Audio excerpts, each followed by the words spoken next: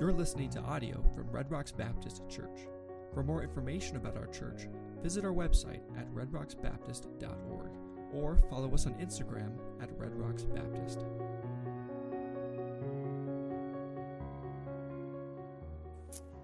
And if you have your Bibles here, which I hope you do, I would invite you to turn to 1 John, the book of 1 John. And as you're turning there, we're going to dismiss the children to Children's Church, where they will hear a far better sermon than what you will hear. So if you want to go, please do.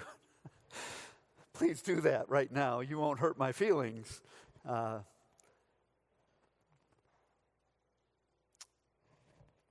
We just sang, "Oh, how the world to evil allures me."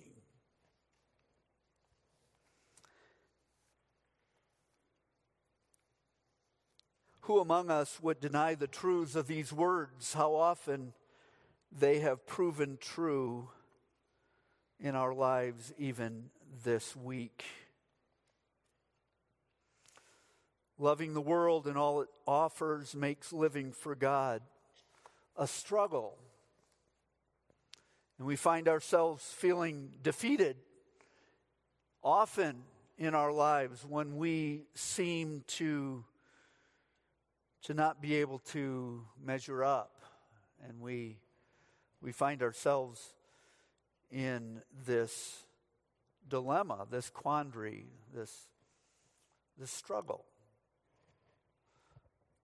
We're tempted to sin. We need a great Savior, one who can help my burdens to bear. I must tell Jesus, He all my cares and sorrows will share. So we must not live in defeat. In fact, I find comfort in the words of the psalmist. The steps of a good man are ordered by the Lord, and he delights in his way. Though he fall, he shall not be utterly cast down, for the Lord upholds him with his hand.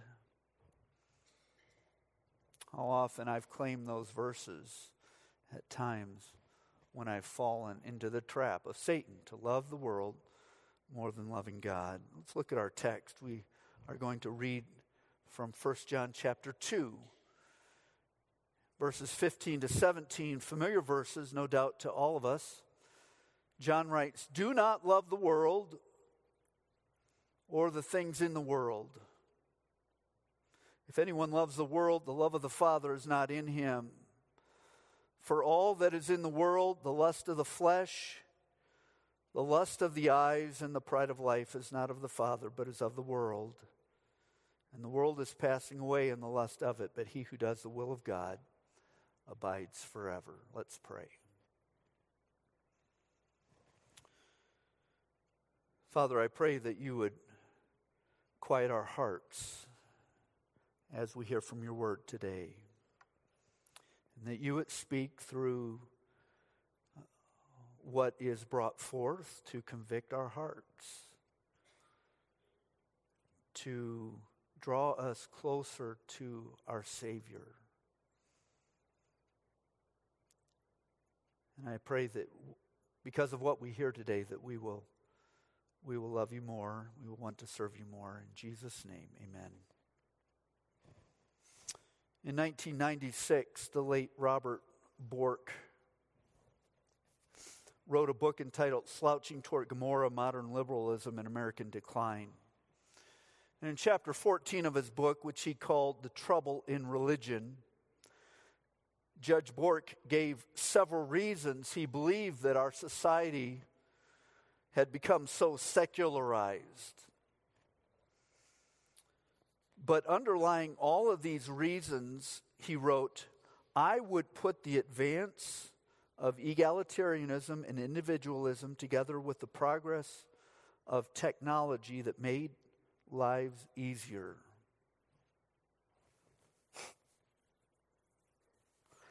He continues, "Those of us used to soft therapeutic religions of the present day forget how rigorous religion used to be, Protestant as well as Catholic. As life became easier and diversions more plentiful, Men are less willing to accept the authority of their clergy and less willing to worship a demanding God, a God who dictates how one should live and puts a great many bodily and psychological pleasures off limits. The extent to which you and I chafe against holy living, the extent to which we indulge our flesh and we fail to do what Christ demanded of us, that we take up our cross daily and follow Him. And that we put the world behind us and we keep the cross before us. No turning back. To that extent that we do this, we find it directly proportional to how we are loving the world too much and all that is in the world. The Bible does teach much about love, does it not? And we're convicted because we fall short in the very first commandment and the most important commandment, to love the Lord your God with all your heart, with all your soul, with all your mind, with all your strength. Why are we to love Him? Well, if we would look just a few pages from our text, we would see in 1 John 4:19, we love Him because He first loved us. And He demonstrated His love for us, that while we were still sinners, Christ died for us. The second great commandment is that we should love our neighbor as ourselves. And we do love ourselves. Paul writes in Ephesians 5 that no one ever hated his own flesh, but nourishes it and cherishes it. We're commanded to love one another. Jesus said, "This is how you will know that you are my disciples, if you have love for one another." But Jesus drilled down even further when He preached in His Sermon on the Mount.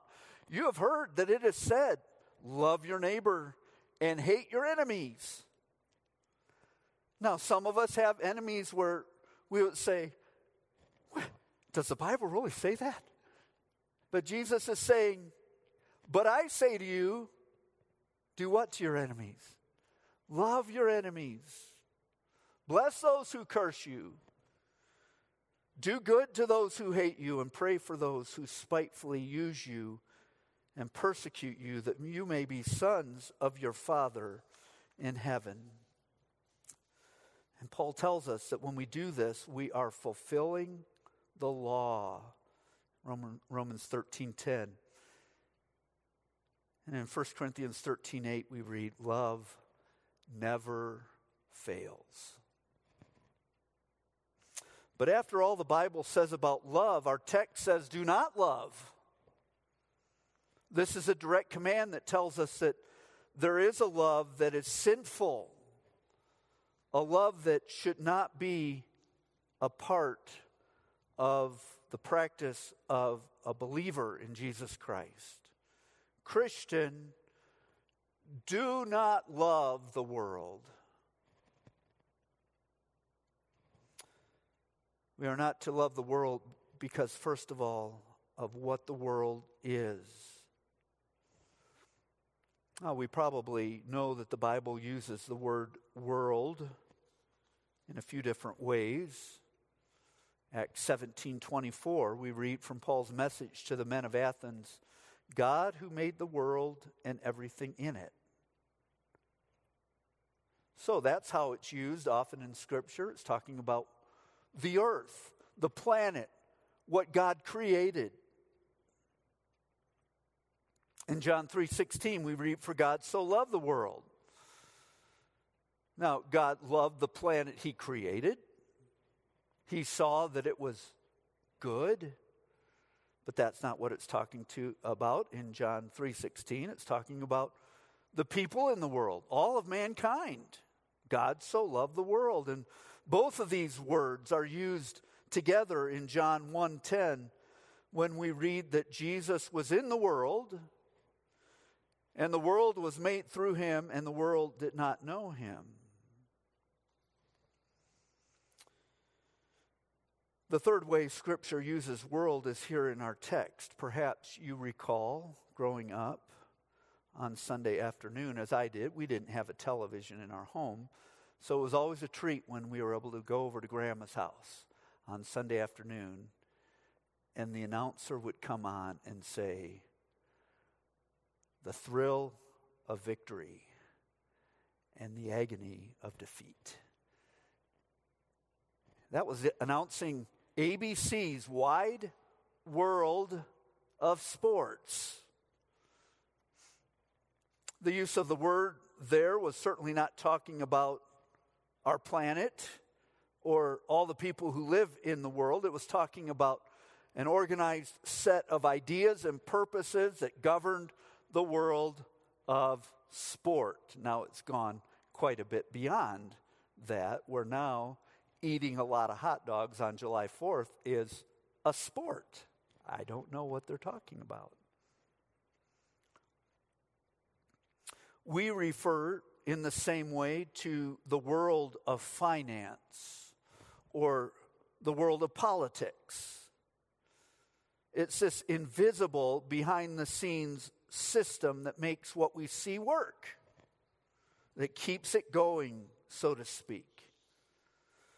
And so the world that John refers to in our text today is, and what we are not to love, what we're supposed to treat as an enemy, is this invisible system that opposes God and is in rebellion against God.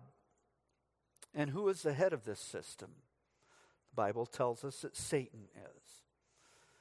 Paul refers to him as the god of this world, who has blinded the eyes of those who would believe, lest the light of the glorious gospel of Christ should shine unto them. And his control over the world system is total and complete. Again, in 1 John, we read in 1 John 5, verse 19, the whole world is under the sway of the wicked one. Bible teacher Warren Wiersbe writes, "A Christian is a member of the human world. He lives in the physical world, but he does not, or at least he should not, belong to the spiritual world that is Satan's system for opposing God." Jesus said, "If the world hates you, you know that it hated me before it hated you." When we go to a zoo, we expect to see an effort has been made to imitate the natural habitat for the various animals that we're seeing. They would not put certain animals in a cold environment, for instance. It would kill them. And vice versa. There are some animals that have to be cool in order to survive. They have to have certain things around them that imitate what they would enjoy in their own habitat out in nature. This world, however, is not our home. It's not our natural habitat. It's not where we should try to feel the most comfortable. Then why do we go to such great lengths to make it a place where we don't stick out too much? Now, this might be an admirable thing to do if you've ever lived in a foreign country. As much as possible, you want to assimilate. When Lori and I lived in Canada for about 12 years, we became aware of these things. And we tried to adopt them. Bathrooms became washrooms. That's how we referred to them. Third grade became grade 3. The letter Z became Z. I don't know where that comes from. I'll have to look it up. We had to learn a new way of counting. It was not uncommon to drive between 100 and 110 on the highway.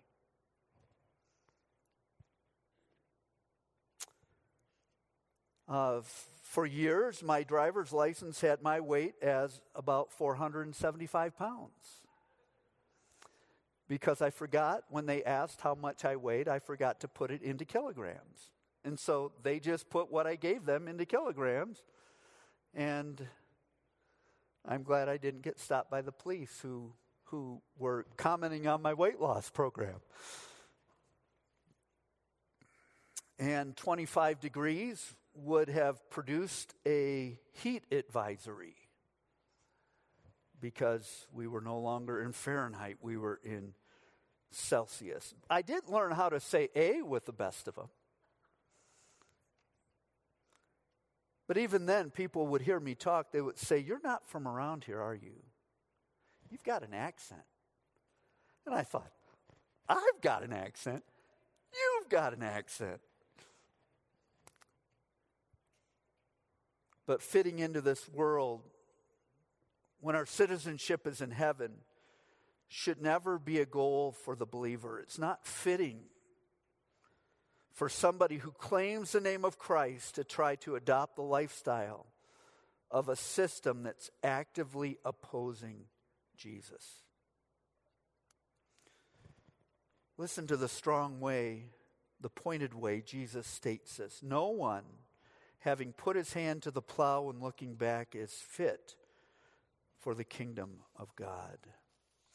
So we are not to love the world because of what the world is. Secondly, we're not to love the world because of what the world produces in us. Loving the world makes us worldly.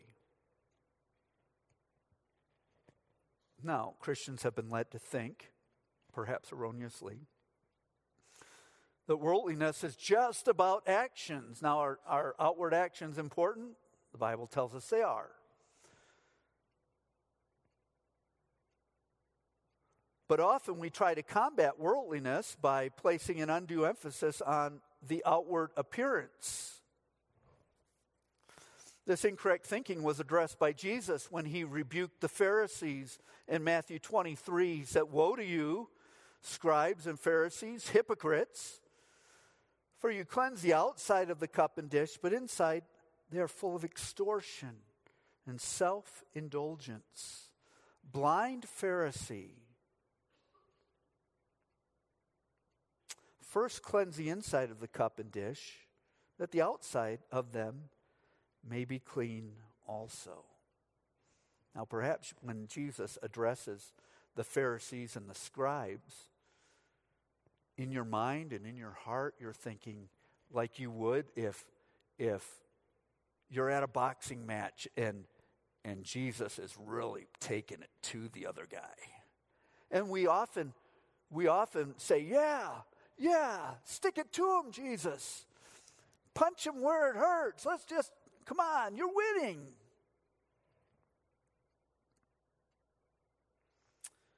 And we don't realize that we're guilty of many of the same things that Jesus rebukes the Pharisees for. Worldliness is more than an action. It's an attitude which many believers struggle with. Our love for God is in question to the extent we love the world system and what it represents. And our commitment to follow God's will can be called into question to the extent we love the world system and what it represents. Verse 17 says, "The world is passing away, and the lust of it, but he who does the will of God abides forever." When you and I lose our enjoyment of God's love, when we lose our desire to obey the Father's will, when that becomes a chore to us, when it becomes a hardship, when it becomes something that is more like a duty rather than out of a heart of surrender to our Father, that's what loving the world is. Back to Warren Wiersbe, where he defines worldliness as this: anything in a Christian's life that causes him to lose his enjoyment of the Father's love or his desire to do the Father's will. So anything, that's pretty broad. Anything in a Christian's life that causes him to lose his enjoyment of the Father's love or his desire to do the Father's will. These are words to live by. And these are things that you and I must constantly be vigilant about. That we would pray to God that He would show us what in that word, anything, might I be doing? Might I be desiring more than God?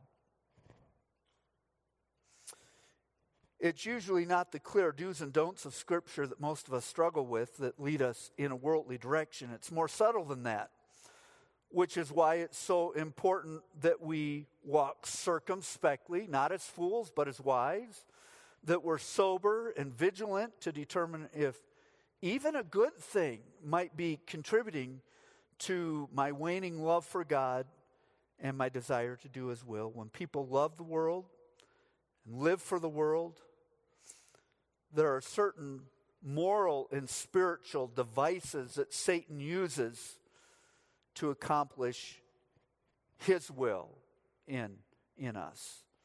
And John mentions 3 in our text in verse 16. The lust of the flesh, the lust of the eyes, and the pride of life.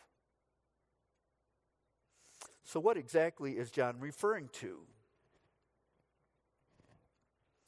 when he says the lust of the flesh? It's simply what the flesh desires. We read often about the flesh in the writings of the Apostle Paul, and he uses it quite negatively. When you see the word flesh, he's talking about when we're living in sin. In Galatians 5, he says, the works of the flesh are evident, which are adultery, fornication, lewdness, and he goes on with this list of things that you and I should not be having in our lives. But John's use of the word flesh is often just contrasting between what is human and what is divine. John 1:14, and the Word became flesh and dwelt among us. And we beheld His glory. The glory is of the only begotten of the Father, full of grace and truth. So in our text in 1 John 2, John is simply referring to those natural desires that you and I have common. They are common in human beings: eating, drinking, having relations with our spouses if we're married.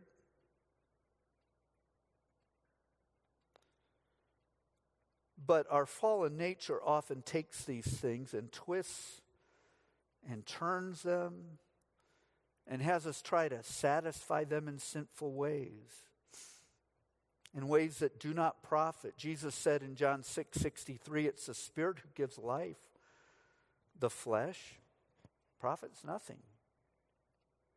Yet it's our flesh that we often allow to be the driving force behind every decision that we make, instead of realizing what John says in the next verse, that the world is passing away in the lust of it. There's no lasting eternal value in such pursuits.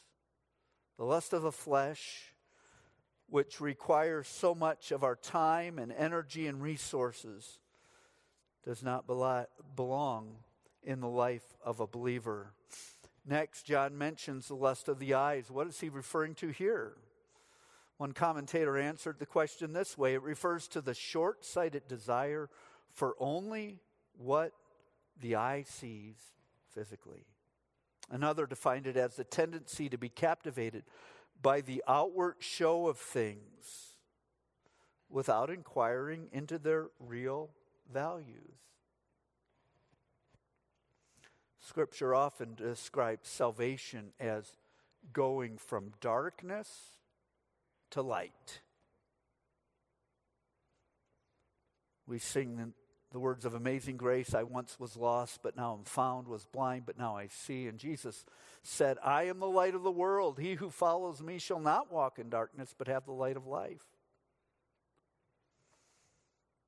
When we're enamored with those things around us, those things that we see in a sense, we go from light to darkness. We revert back to how we viewed the world before we were saved. We stop viewing the world through the eyes of faith. And we begin only to look at what is temporary. So the lust of the eyes, which deceives and has the effect spiritually of taking us from light to darkness. Or you might even liken it to a mirage, where you think you see something that really isn't there. These things don't belong in the life of a believer. And thirdly, John lists the pride of life. You may have a translation that includes the word boastful, a translation that may have the idea of arrogance there before pride of life. The word John uses for life here in our text, and in only one other place in his epistle, refers to physical life. And Jesus gives us what he means when in 1 John 3, verse 17, that other use, John translates the word, this world's goods. So we could put that in here, the pride of this world's goods. 1 John 3, it refers, as it does here, to a person's means of subsistence, or what is needed to maintain our livelihood. The trouble comes with the word pride. And Jesus gives us an example in Luke 12 of what this looks like. This is the parable that we're familiar with of the rich fool. In verse 15 of Luke 12, Jesus begins with a warning. He says, take heed and beware of covetousness, for one's life does not consist in the abundance of the things he possesses. Let me ask, do you believe that?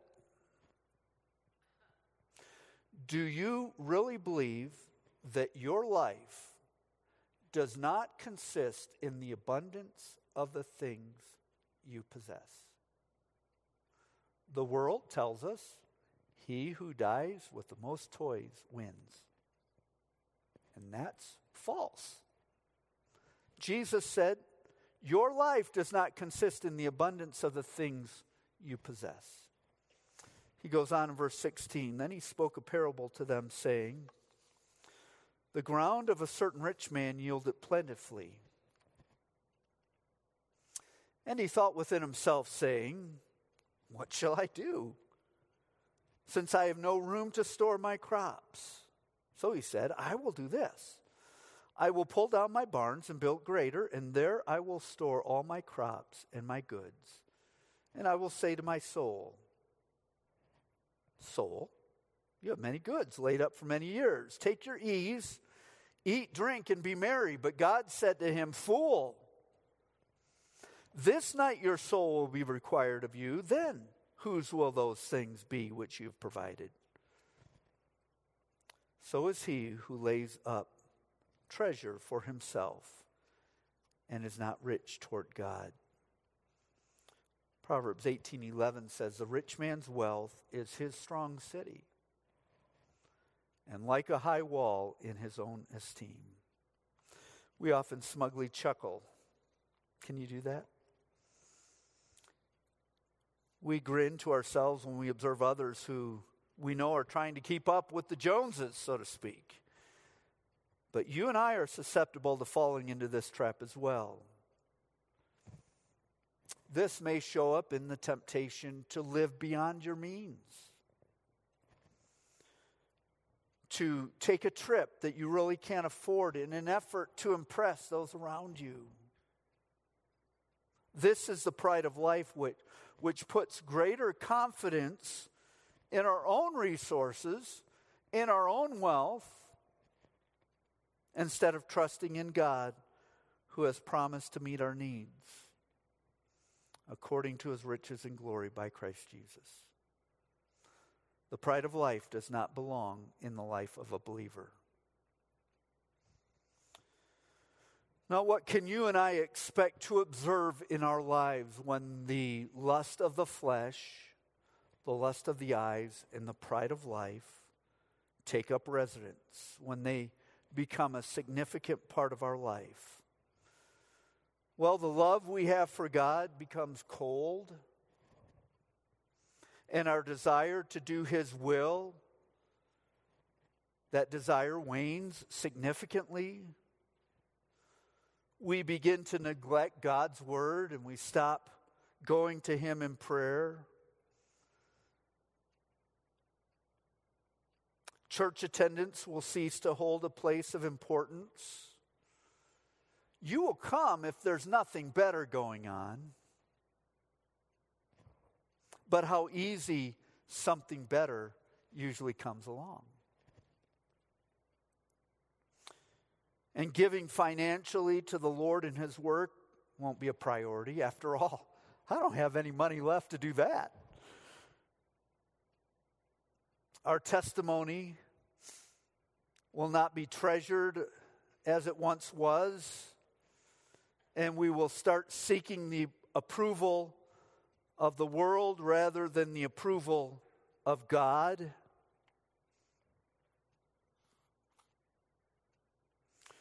And a believer who finds himself loving the world so much doesn't get to this point overnight. It's a gradual thing, isn't it? All we have to do is talk to Lot about that. Where he lifted up his eyes and he saw the well-watered plains, and he decided to choose that. And his uncle Abraham chose to go the other direction. Well, this was the direction of Sodom and Gomorrah. And so he pitched his tent toward Sodom. And eventually he didn't live toward Sodom. He lived in Sodom and Gomorrah. And it wasn't long before Sodom and Gomorrah lived in him. And we read of that tragic example in Genesis chapter 19, where God had to pull him out of there. And even his wife thought, but I love that lifestyle. And she turned back, and we know what happened to her even after God's warning. So we are not to love the world because of what the world is. We're not to love the world because of what the world produces in us. And thirdly, we're not to love the world because of how the world ends. The world is in the process even now of passing away, our text tells us. What it has to offer, by definition, is only temporary. It's fleeting. I used to use the example of no one's ever seen a hearse with a U-Haul behind it. But then someone raised their hand and said, I have. So I can't use that one very much anymore. But if God's Spirit impresses us with just one thought from today's message, it's that the only thing that will last for eternity are those treasures that we lay up in heaven, where moth and rust do not destroy and where thieves do not break in and steal. And our text tells us that only those who do the will of God abide forever.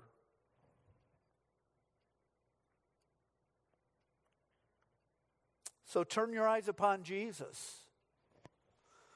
Look full in His wonderful face. And the things of earth will grow strangely dim in the light of His glory and grace. This is the decision presented to us today. Will we live for God, which may and probably will mean having less of this world and more in that which is to come? Or do I let my roots grow deep here with no thought to God's kingdom? Am I desiring my own will and the things that please me?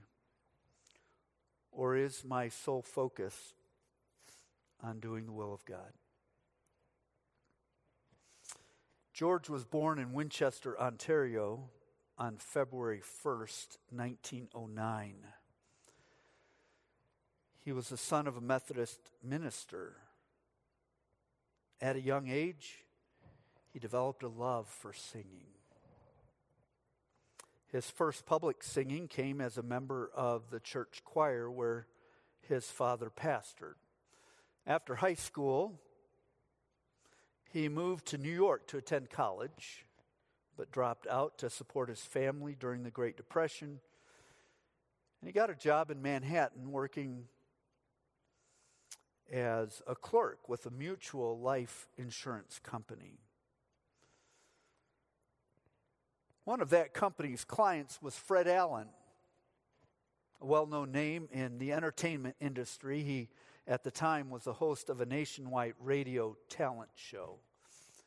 And George was asked to audition for the show.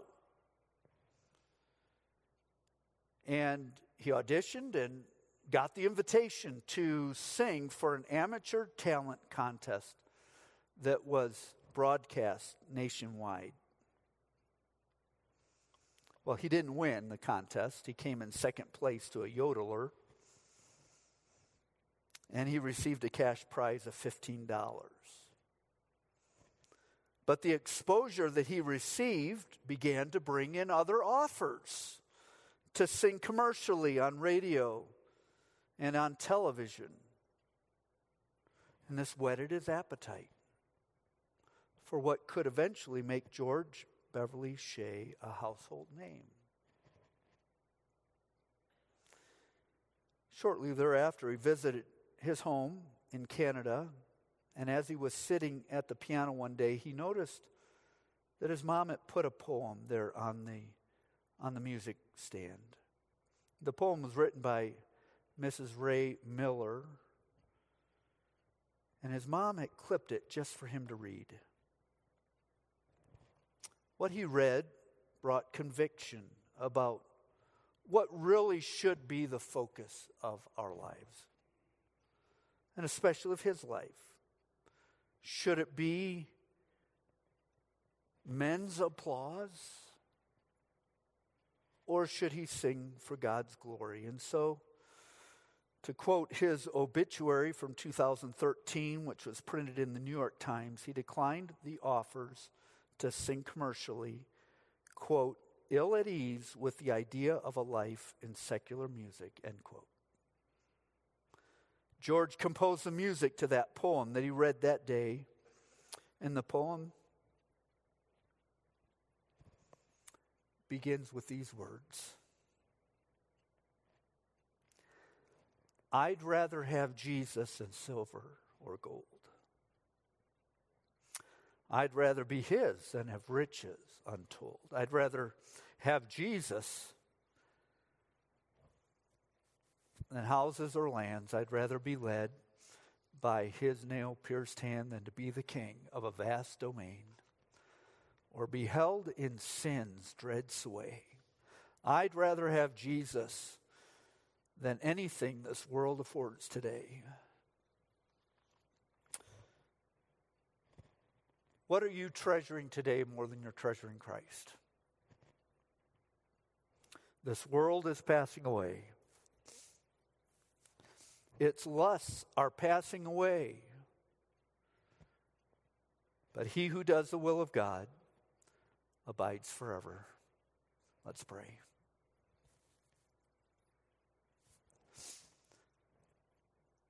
Father, this certainly is a convicting message, because until we get to heaven, we're going to have our old nature to deal with. And part of that nature is to be drawn to the things of this world. But I pray that you would help us to trust you for strength to make the things of this world grow strangely dim. And so as we have been convicted, I pray that we'll do business with you today, that we might live for your glory and not our own. In Jesus' name, amen. Thanks for listening to audio from Red Rocks Baptist Church. If you enjoyed this content, please consider sharing it with others. Our mission at Red Rocks Baptist Church is to know Christ and to make him known. May God bless you as you follow him.